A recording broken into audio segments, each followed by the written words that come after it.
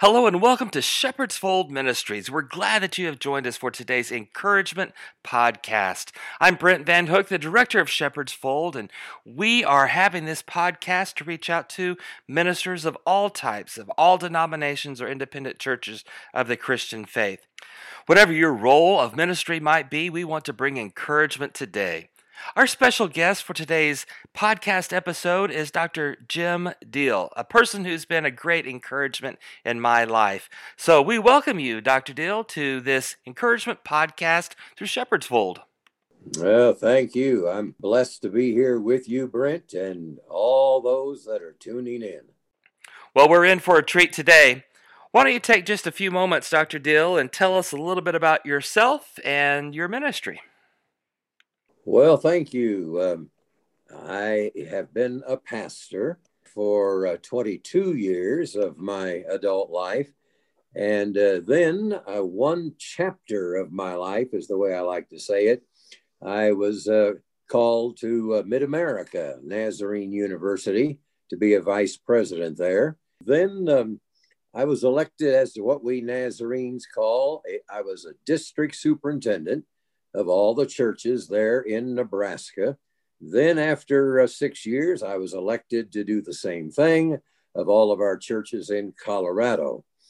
After a while, let's just say, I went in to help the church board call a pastor at Denver First Church, which was one of the larger Nazarene churches in America. And with way too long of a story to tell now, but before that meeting was over, they kicked me out of the room, but it was kind of nice. And they elected me as their pastor, or nominated me, I should say. It had to go to a church vote. And I said, no. I said, no, that's not the way this works. But it took a month for the Lord to finally help me to know that that's what he wanted me to do. And then 4 years later, I was elected general superintendent. And there are 6 general superintendents in the Church of the Nazarene. So for 16 years, I chased around the world. And now I'm preaching as I'm called and doing things like this podcast with Brent Van Hook. And God only knows what else we're doing. Yes. Hey, we are so thankful for your life and your ministry and the encouragement that you bring. I want to pose a couple questions for you and get some insight from you. Here's the first one. Why are ministers important? Well, my response to that is that we human beings are made up of body, mind, and spirit or soul. And, for the body, we've got doctors and nurses and healthcare workers by the hundreds in order to minister to the body. About the mind, we've got teachers, professors, mentors, every other thing, to help us to keep the mind working. And the spirit or the soul of an individual, we need ministers to pastor them, pastor us too, youth pastors, music, worship pastors, children's pastors.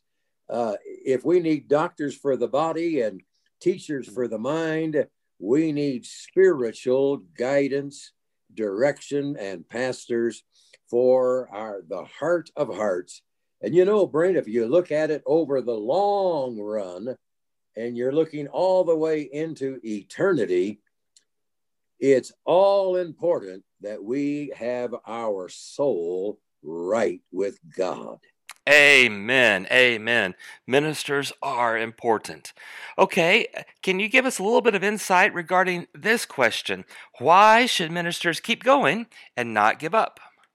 Well, it is a challenge in this day and age, especially with the pandemic on, and it just seems to go on and on and on. But I felt led to this scripture over in Matthew chapter 25, and Jesus told another parable, and we're all familiar with it. It's the parable of the talents, and the master of in this great spiritual story gave one the 5 talents and gave the other 2 and gave the other person 1. And then you know how that master left, and the one who had 5 did what he did and turned it into 10. The one who had 2 turned it into 4.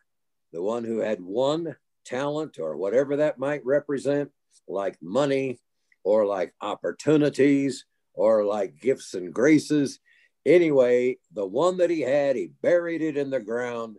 When the master came back, he handed it to him and was condemned because he had done nothing with it except bury it in the ground. But as you all know, the one who had 5 turned it into 10 and gave that to the master. And I'll just read it right out of the scripture here. The Lord said to him, "Well done, good and faithful servant. You were faithful over a few things. I will make you ruler over many things. Enter into the joy of your Lord." Well, the one that had 2 turned it into 4. And the master said, "Well, that wasn't bad." Are you kidding me? He said the same word for word. "Well done, good and faithful servant. You've been faithful over a few things. I'll make you ruler over many things. Enter into the joy of your Lord." I think, Brent, it is a tremendous truth that our Lord Jesus told the story, and the emphasis was put on good and faithful. Well done, good and faithful servant. Only God can make us good. Only God, through Jesus and the blood of Jesus, wash our sins away and fill us with his precious Holy Spirit. Only God can make us good, but only we, you and I, only we make the decision, are we going to be faithful or are we going to let it slide? Mm-hmm. Oh, and it's not the one that's in the biggest place or the one that has the most notoriety. No, it's what did you do with what you were given? That rings in my mind more than you know. And everybody I'm speaking to now, you were given a pandemic. You were given a mess. And you're not judged according to what somebody else did in some other generation. We're in a different culture. We're in another world. But when we respond to our Lord at the end of the race, well done, good and faithful servant. Yeah. And so, Brent, that just cries out to me, God rewards faithfulness. Amen. Amen. Thank you. Well, hey, in a few moments, we'll bring today's podcast to a close. But before we do, is there some word of encouragement that you would like to bring to our listeners today? Well, this is the promise that is the most recent to me. It has come to me just within the last week or so. And it's from way back in Psalms, and it's Psalm 30, and there, verse 5. Weeping may endure for a night, but joy comes in the morning. Oh, I like that. But the psalmist didn't tell us how long the night would last. And I have learned that sometimes the night, the difficulty, the darkness, it's 2 or 3 days, or it's 2 or 3 weeks, or it's 2 or 3 months, or it's 2 or 3 years. But I want every minister, pastor, Sunday school teacher listening to this today, every one of us to know the morning is coming and joy comes in the morning. I'm about ready to start singing the old Gaither song. Hold on, my child. Joy comes in the morning. You know, that's been running through my mind here for about a week. And I'd like to leave it with your brothers and sisters listening. The night will not last forever. The morning is coming.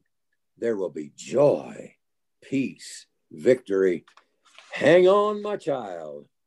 Joy comes in the morning. Amen. Amen. Thank you, Dr. Deal. Thank you for your words of encouragement. Thanks for being a special guest today on the Shepherd's Fold Encouragement Podcast. Oh, sure. Thank you, and God bless you and everybody listening in.